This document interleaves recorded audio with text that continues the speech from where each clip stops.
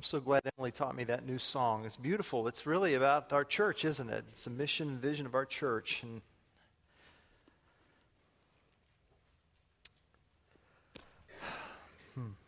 so grateful for you all.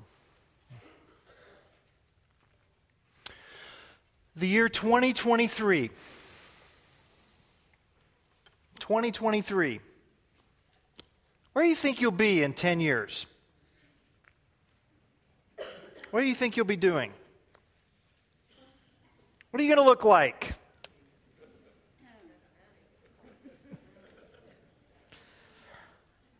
What kind of person will you be in the year 2023? I've been thinking about that number all week,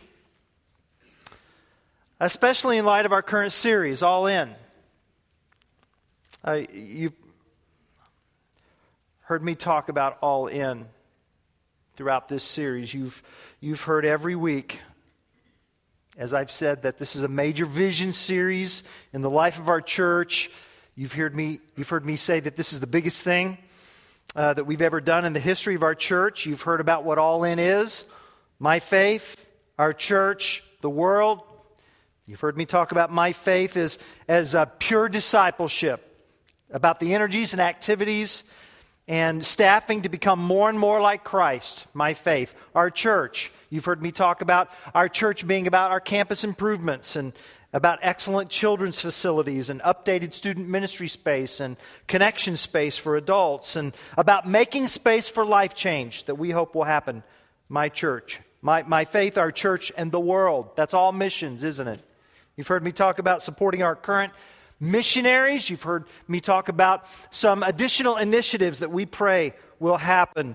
Pastor Essene in Haiti and the church facility that he wants to build to create life change for the church that he's pastoring.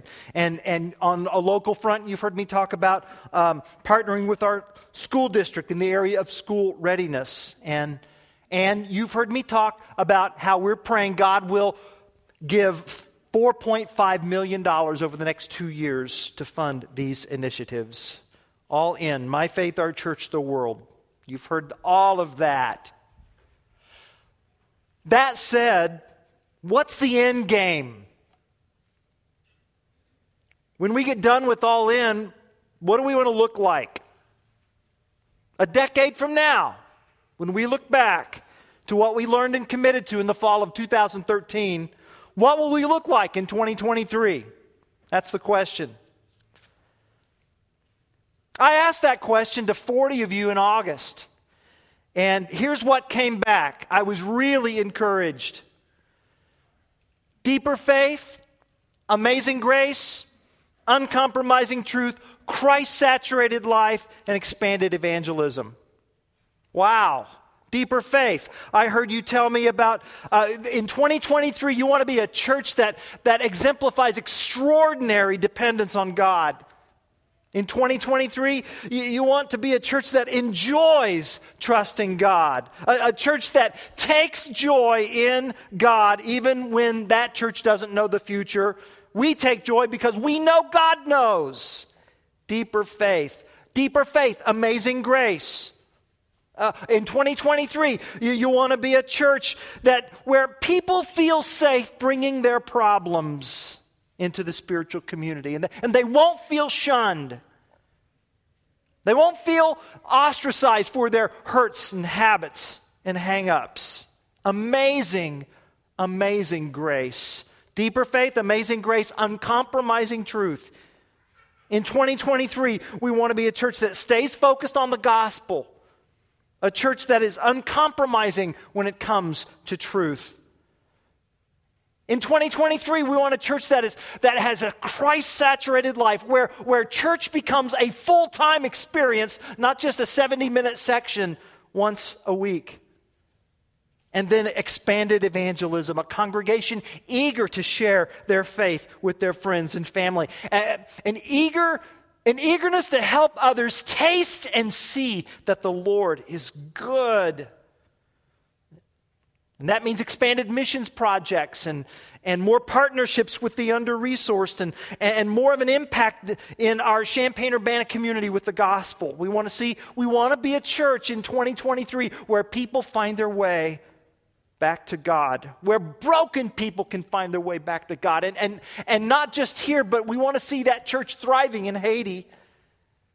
We want to see partnerships continuing through missions trips. I was so encouraged by hearing what 40 of you had to say.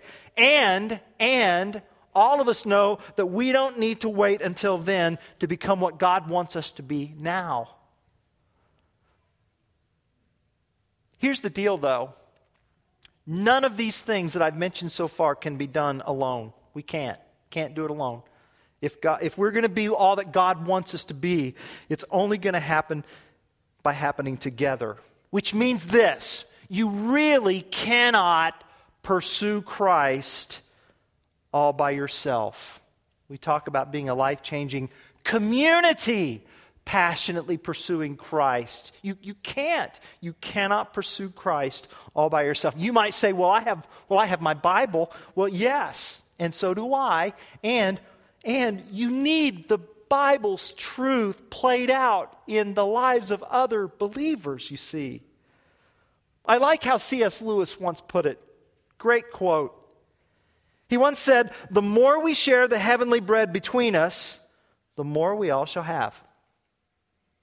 The more we share the heavenly bread between us, the more we all shall have. What does that mean? What's that mean? Well, let's take my brothers and me. Robbie, Randy, Ricky. Those are the Bolting House boys. And for the sake of the illustration, since he is the oldest, let's just say something happens to Robbie. Heaven forbid. We'll kill him off in this illustration. Now it's just Ricky and me. Okay? Now I have Ricky all to myself. But C.S. Lewis would say, far from having Ricky all to myself, I actually have less of Ricky now that Robbie is gone. And why? Because now that Robbie is gone, I'll never get to see Ricky's reaction to one of Robbie's stupid jokes. You see? You see, in each of my brothers, there is something that only the other brother can fully bring out. And so C.S. Lewis would say, we possess each friend not less, but more, as the number of those with whom we share him increases. See? Well, if that's true of Robbie, let's think higher. Jesus. See, that's why we need community, because in community, we share the heavenly bread. And the more we share the heavenly bread between us, the more we all shall have. So my prayer is that in 2023, as a result of All In, it will be unmistakably clear that there's more of Jesus. We'll have more of Jesus because we have more community, more small groups, more believers, more conversions, more baptisms, more missions trips, more stories about Jesus in those trips, more faith stories like what you just heard from Mike and Brandy. The more we share the heavenly bread, the more we all shall have. That's my prayer for 2023. And I want you to see what this looks like, not just here in this world, but I want you to see what it looked like in the first century world. If you have your Bibles, I want you to turn to the New Testament book of Acts, chapter 2, and we're going to be looking at verses 40 to 47. Because these verses are all about sharing the heavenly bread in community. In community. You'll find Acts chapter 2, 40 to 47 on page 911 of your church Bibles. And these verses talk about God's vision for His church, not just in 2023, but today, here, now. Follow along with me as I read. And with many other words, he, that is the Apostle Peter, bore witness and continued to exhort them, saying, "Save yourselves from this crooked generation." So those who received his word were baptized, and there were added that day about 3,000 souls. And they devoted themselves to the apostles' teaching and the fellowship, to the breaking of bread and the prayers. And awe came upon every soul. And many wonders and signs were being done through the apostles. And all who believed were together and had all things in common. And they were selling their possessions and belongings and distributing the proceeds to all as any had need. And day by day, attending the temple together and breaking bread in their homes, they received their food with glad and generous hearts, praising God and having favor with all the people. And the Lord added to their number day by day those who were being saved. This is God's word. Now let me give you the backstory here from these verses. Is that the Apostle Peter has just preached a message that led to 3,000 baptisms. In one Spirit-empowered sermon, the group of 120 blew up to 3,000. Talk about a glorious chaos. Can you imagine that? 120 people suddenly become 3,000. Only the Holy Spirit can bring that about. Peter says in verse 40, "Save yourselves from this corrupt generation." What does he mean by that? Well, that word generation has to do with an entire culture. So, we often talk about the different cultures in our country. And so you can see that there's the greatest generation culture, the generation that took us through the Depression and World War II, and then their children, the baby boomer culture, and then what followed was the Generation X culture, and then the millennial culture. So each of these cultures contain a mindset. And so we're not just individuals. We really live in a culture within a mindset. And Peter says here that the primary operating system of our lives must no longer be the mindset of our culture or our generation or our peers. Instead, the operating system is to be the Spirit of Christ and the Word of Christ. So to be a Christian changes everything about the way I think, the way I act. The gospel moves me to see all of my relationships, every relationship in my life, my family, my work, my identity in my culture. I see that in a new light, which means that the church itself is a culture, a generation, a counterculture, a new people, a multinational, multi-ethnic gospel community. We're not just a crowd of individuals who have each been saved by Jesus. We are an embassy of what heaven looks like under the rule of Christ.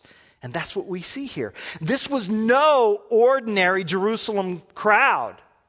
Acts 2:5 says that there were people from all over the Roman Empire. Every nation under heaven was present. What incredible diversity. Hellenistic Jews, Hebraic Jews, Parthians, Medes, Elamites, Libyans, Arabians, Romans, Cretans.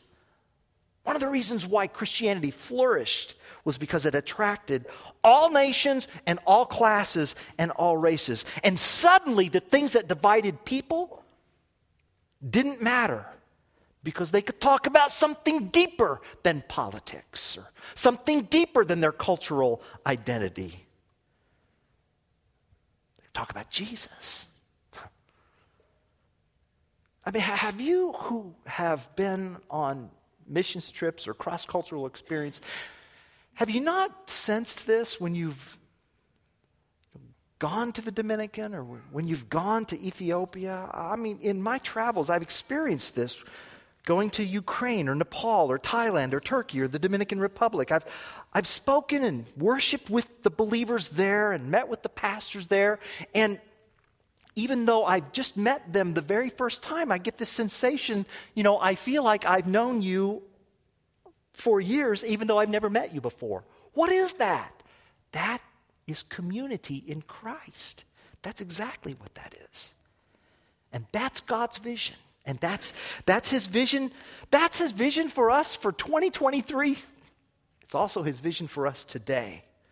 A community of Christ followers who share the heavenly bread with themselves and their world. And that's what's behind verse 42. They devoted themselves to the apostles' teaching and the fellowship, to the breaking of bread and the prayers. And then verse 43, and awe came over every soul. As we look at these verses, I want you to see that a gospel-centered community is comprised of some characteristics.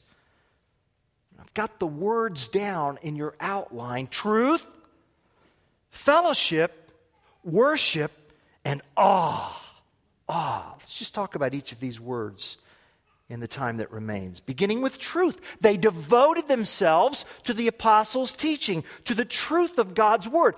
The church is a community of truth. We don't come together primarily for social need or affinity. Our gathering is grounded on the great truths of God and his work in Jesus Christ. The early church was a culture committed to learning truth. And not just the learning of what, but why.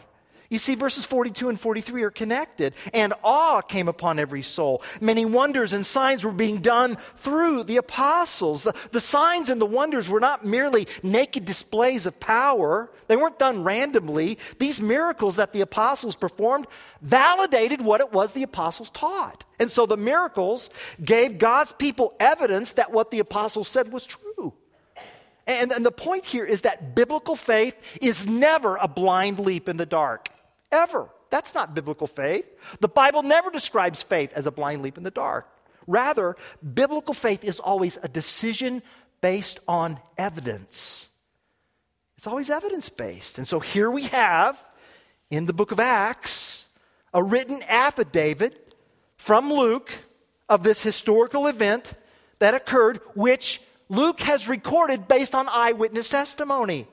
Eyewitness accounts have confirmed the supernatural signs that accompanied the preaching and teaching from the apostles. You can trust this word, it's truth.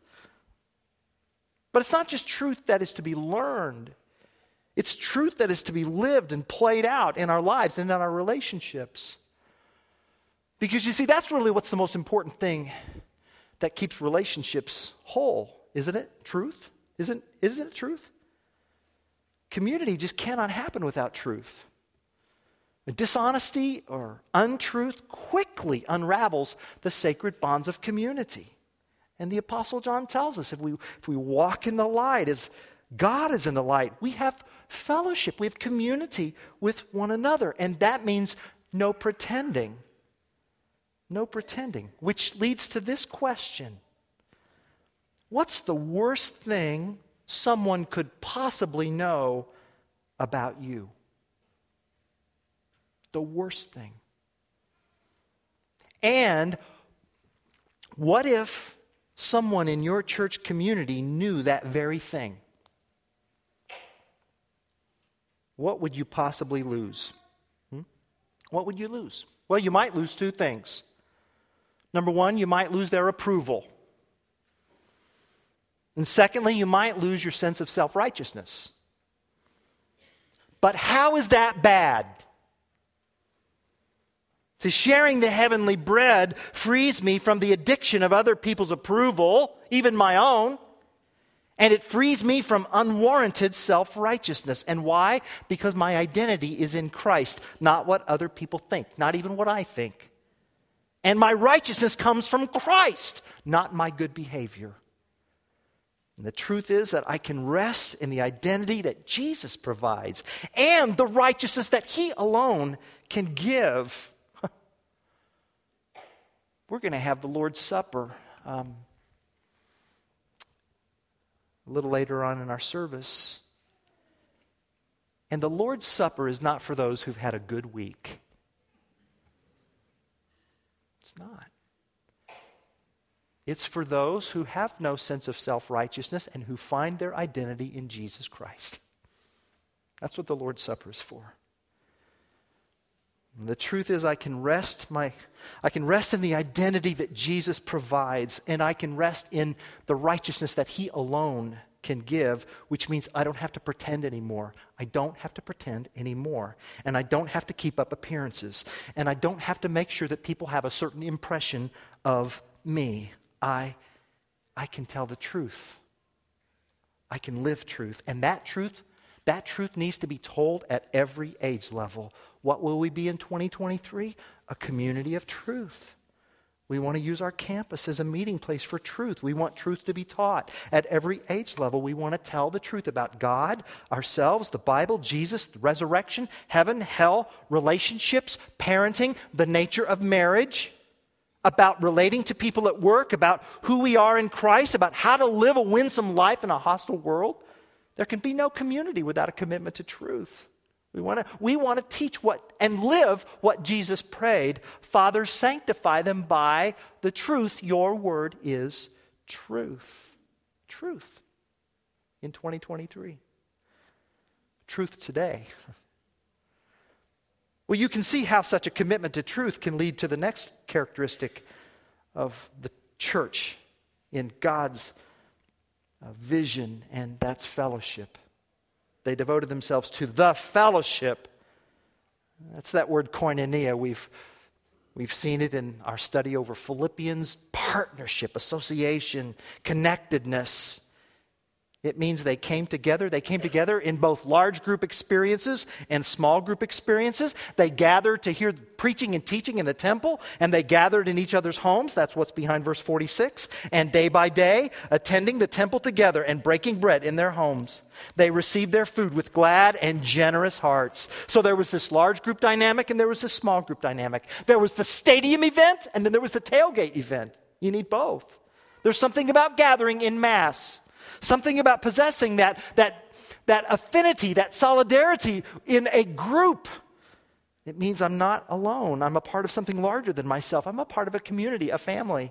And yet there's also something about gathering in a small space, an intimate place with other believers, even if it's just one other believer, where in that setting you can talk and pray together and share your struggles and your temptations and your weaknesses. And you can ask your brother or sister in Christ for help. You need both. You do. Fellowship is where we put into play the many one another's in the New Testament. Here are a few. Galatians 5:13. Through love, serve one another.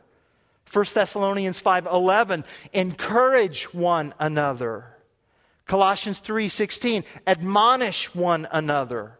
James 5:16, confess your sins to one another. Pray for one another. Ephesians 4:32, be kind to one another. So no wonder Acts 2:44 says that all who believed were together. So it's not that they simply gathered together, they were together. And they had all things in common. And it's in being together that they shared. They were open-handed. And they took care of each other. And Mike and Brandy's video faith story is a perfect example of what that looks like. And the power of that kind of love to reach others. Which leads me to something I want to mention, church family. Now, each week when you fill out prayer requests on that little insert in your bulletin, on Tuesday mornings, 8:30, our staff prays for those requests. And so we had a prayer request last week. Here it is. We have no money, disabled, and government shutdown has not paid bills for 2 months. Please pray that our phone and power does not get turned off and that we can trust the Lord to get us through. Signed, Anonymous. So we took that request and we prayed. And I've been praying about this all week. But we want to do more than pray. Okay? We want to do more than pray. We want to help. But I can't read your mind. Okay? So I don't know who Anonymous is. And there's no point in this. There's no point in all in. If all we're just going to do is pray, see. So I guess my request is that, somehow you let us know who you are. Our elders will be up here. Brian Rummery is our associate pastor over adult ministries, and he is our staff pastor who is in charge of benevolence. And, let us be the church that God desires us to be by providing the kind of help that we would like to provide. This would give us joy, and it would please the Lord. Okay? Okay? Okay. Truth. Fellowship. And then worship. Worship, the breaking of bread and prayers. Well, this is both table fellowship, and it's also a celebration of the Lord's Supper. They gather to meet and pray, and they gather to remember what Jesus had done for them. They gather to remember that He was the long-awaited Messiah, that He was the fulfillment of God's promises, that Jesus is the deliverer who will take away their sins. And in the breaking of bread, God's community remembers the heavenly bread, and how by grace through faith, His blood takes away our sin. His blood lets us stand before a holy God without being consumed by His holiness. In the breaking of bread, we remember that Jesus climbed the tree of death so that we can have the tree of life. And in the breaking of bread, we are reminded what we have been rescued from, the kingdom of darkness. And in the breaking of bread, we are reminded what we've been rescued for, you see. God has created a new people who are to be zealous for good works. Our good works are not in order to be saved. Our good works is because that's what saved people do. We're God's workmanship, created in Christ Jesus, which God has prepared in advance for us to do. All of that is brought to our minds when we break bread in communion. Truth and fellowship and worship, and then awe.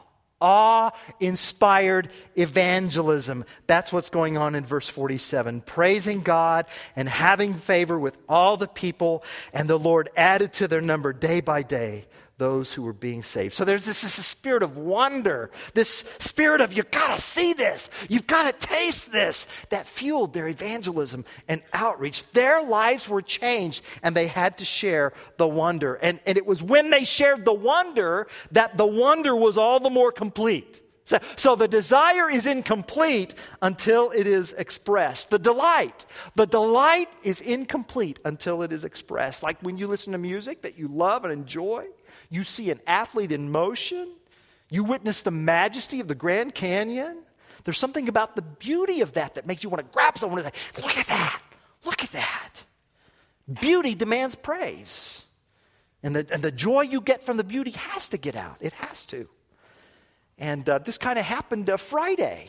I was finishing up my message Friday afternoon, and it's around 4:30-ish, and my cell phone goes off, and it's Sarah. She says, you got to go outside right now.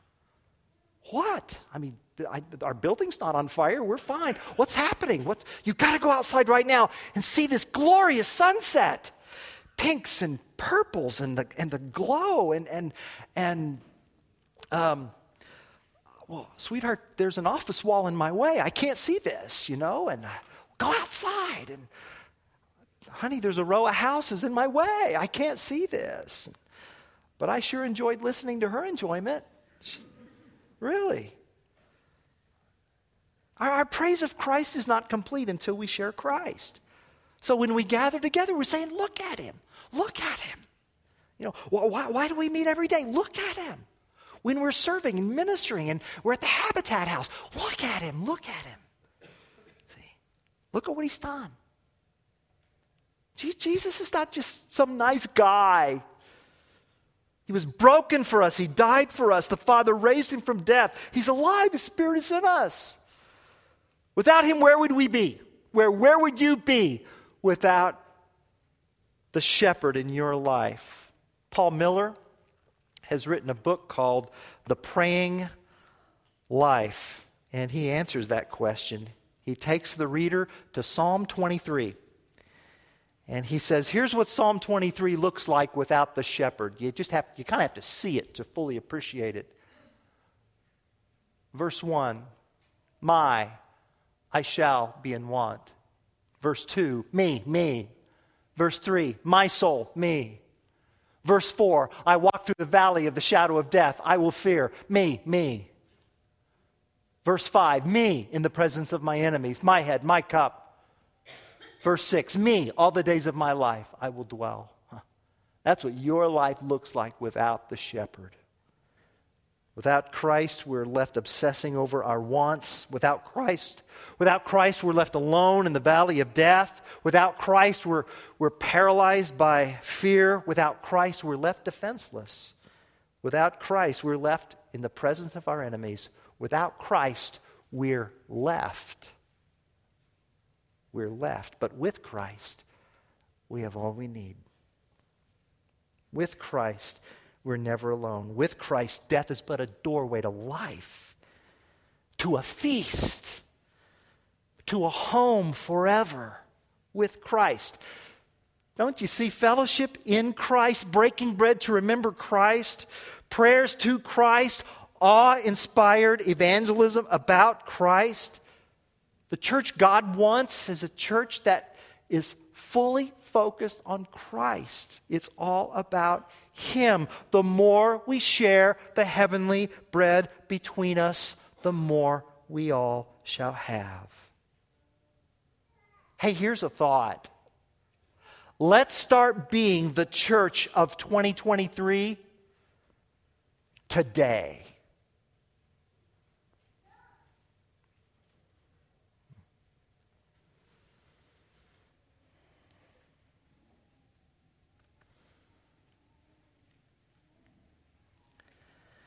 Lord Jesus, thank you so much that you are why we gather.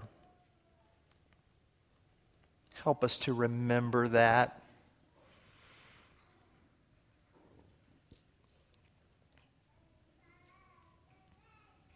Thank you so much that you climbed the tree of death so that we could have the tree of life. Thank you so much for your truth. Thank you so much for your Spirit that makes us one. Thank you so much for being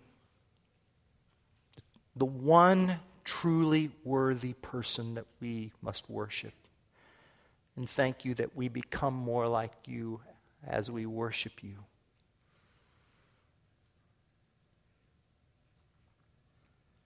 Thank you, Lord, for filling us with such awe that we have a reason to share you. And continue to be the center of our community so that less and less we think of ourselves and more we think of you. And thank you that in these symbols, these physical, tangible objects of bread and juice, we are taken to remember what we've been rescued from and what we've been rescued for. Thank you. In Jesus' name, amen.